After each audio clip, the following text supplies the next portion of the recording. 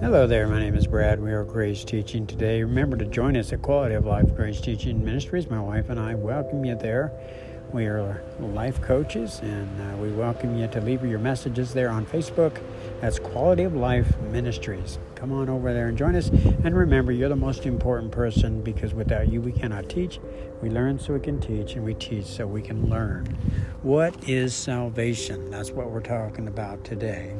We want to go to the Greek language and look at the word saved. It actually is sozo. The Greek word for salvation is sozo, and it means to heal, to make well, to restore to health. The Greek word for salvation, sozo, its root meaning goes beyond just the forgiveness of sins. So we think of salvation of forgiveness of sins, but we look at the Strong's Concordance, and we see that sozo also carries the idea of being physically healed of diseases and to be delivered from our enemies. So before Christ, as an example, I was in Adam, sinner, and I was an alcoholic. I was a drug addict. At conversion, I was delivered from alcoholism and drug addiction. Those addictions, those diseases were removed from me. That old identity in Adam was removed. I had no desire to continue to live like I used to live. Now in Christ, child of God. And so remember, the two-sided coin of salvation is forgiveness and life. So yes, there's more to salvation than forgiveness. It's life in Christ as well, and that restores us back to health. That means delivers us from sin.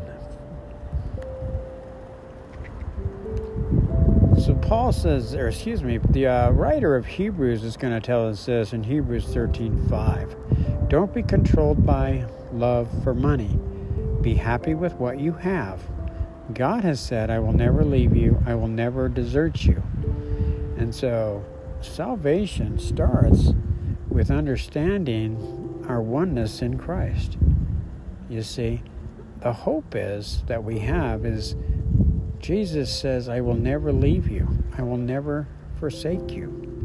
You see, and that's how we're not going to be controlled by the love for money. We know the love for money is the root of all evil, but if you're in Christ and you trust Christ, that He is in us for the purpose of loving us and living through us, then we know what true happiness is. We discover, not only know, but understand what true happiness is. It's knowing that we're never alone, that Christ lives in us. Before Christ, we were dead in sin. So the salvation is heals us of sin. Okay, so we're no longer dead in sin, but we're alive now in Christ, you see. So Jesus was punished. There's a scripture in the Old Covenant that says, by His stripes we are healed. Well, the healing is the sin issue.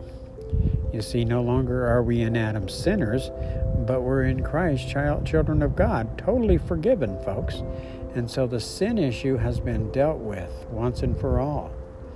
Before Christ, Satan used to tell us lies like, if I had this thing, this drug, this booze, this whatever external thing, if you had this, you would be okay. Remember, Satan is always has been and always will be the great counterfeiter. Remember, he is the god of the external. Other names, he's better known as the author of lies. So remember this important fact, folks. Making more money or having more money will not assure us that everything will be okay for our future. Many people believe that if I had financial security, my future would be okay. Okay, so keep in mind, healing is not, this healing that we're talking about, salvation, is not necessarily delivered from, like, say, arthritis or stenosis of the spine. Those are not the healing we're talking about. The healing we're talking about here of salvation is the healing of addictions. You see, we've been healed from all of our addictions. Titus 4:14, that's Titus 2:14, tells us that we are totally committed to doing good deeds. Now we've been delivered from sin. We've been delivered from these addictions.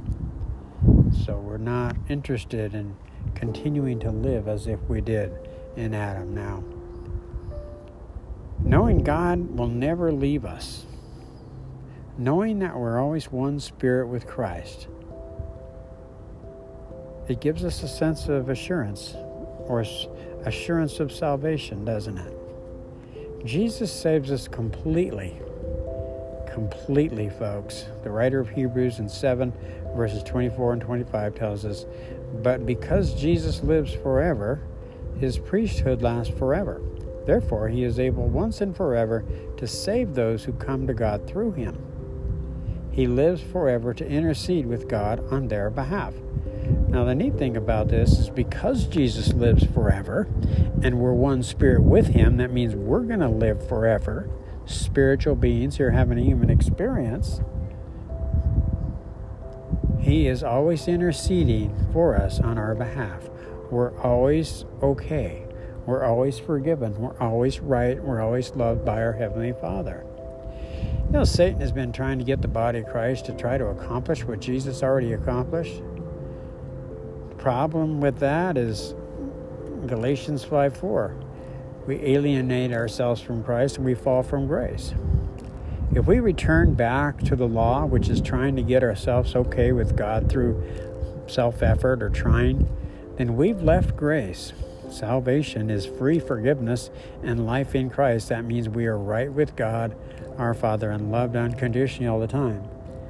So alienating ourselves from Christ is when we try to live the Christian life. We try to get forgiven. We try to get right when we already are by grace through faith. You see, that's what happens. Falling from grace sounds bad, but actually you don't lose your salvation, but rather we know that because if you look at a butterfly, it never changes. It never changes forms. It's always the same. Same with a new creature in Christ. Once a new creature, always a new creature. So stop beating yourself up. I know I used to a lot as a new creature. And I had to be told that, to not beat myself up as a new creature. Because when God sees his new creature, he says, "You're beautiful. There's nothing wrong with you." Okay? So we can stop self-condemning ourselves if we have fallen from grace. Now, falling from grace, alienating ourselves from Christ is just, we're always one spirit with the Lord. The problem is the body of Christ, the Galatians, in the context here, we're just living independent lives. That's what it means to alienate themselves from Christ, because they return back to the law. You see? And that's all that means. Falling from grace, well, they didn't experience the grace of God, did they? They didn't experience their forgiveness and their right standing with God and their completeness through their union with Christ, because they were over on in living independent lives. You see, that was the problem. So it's not about trying, it's about trusting. The world does not have this assurance because of their sin. You're asking yourselves, well, what sin is left? If Jesus took the sins of the world, what sins are left? Well, John 16:9, Jesus said this himself. He said, "The world's sin is that it refuses to believe in me." You see, and so the language of faith, folks, is thank you. Jesus died for us so he could give his life to us, so he could transmit his life through us. See, now the two-sided coin of salvation in Christ is forgiveness and life in him. By grace through faith are we saved. It's a gift from God, not of works, so no one can boast. So remember, the language of faith is thank you.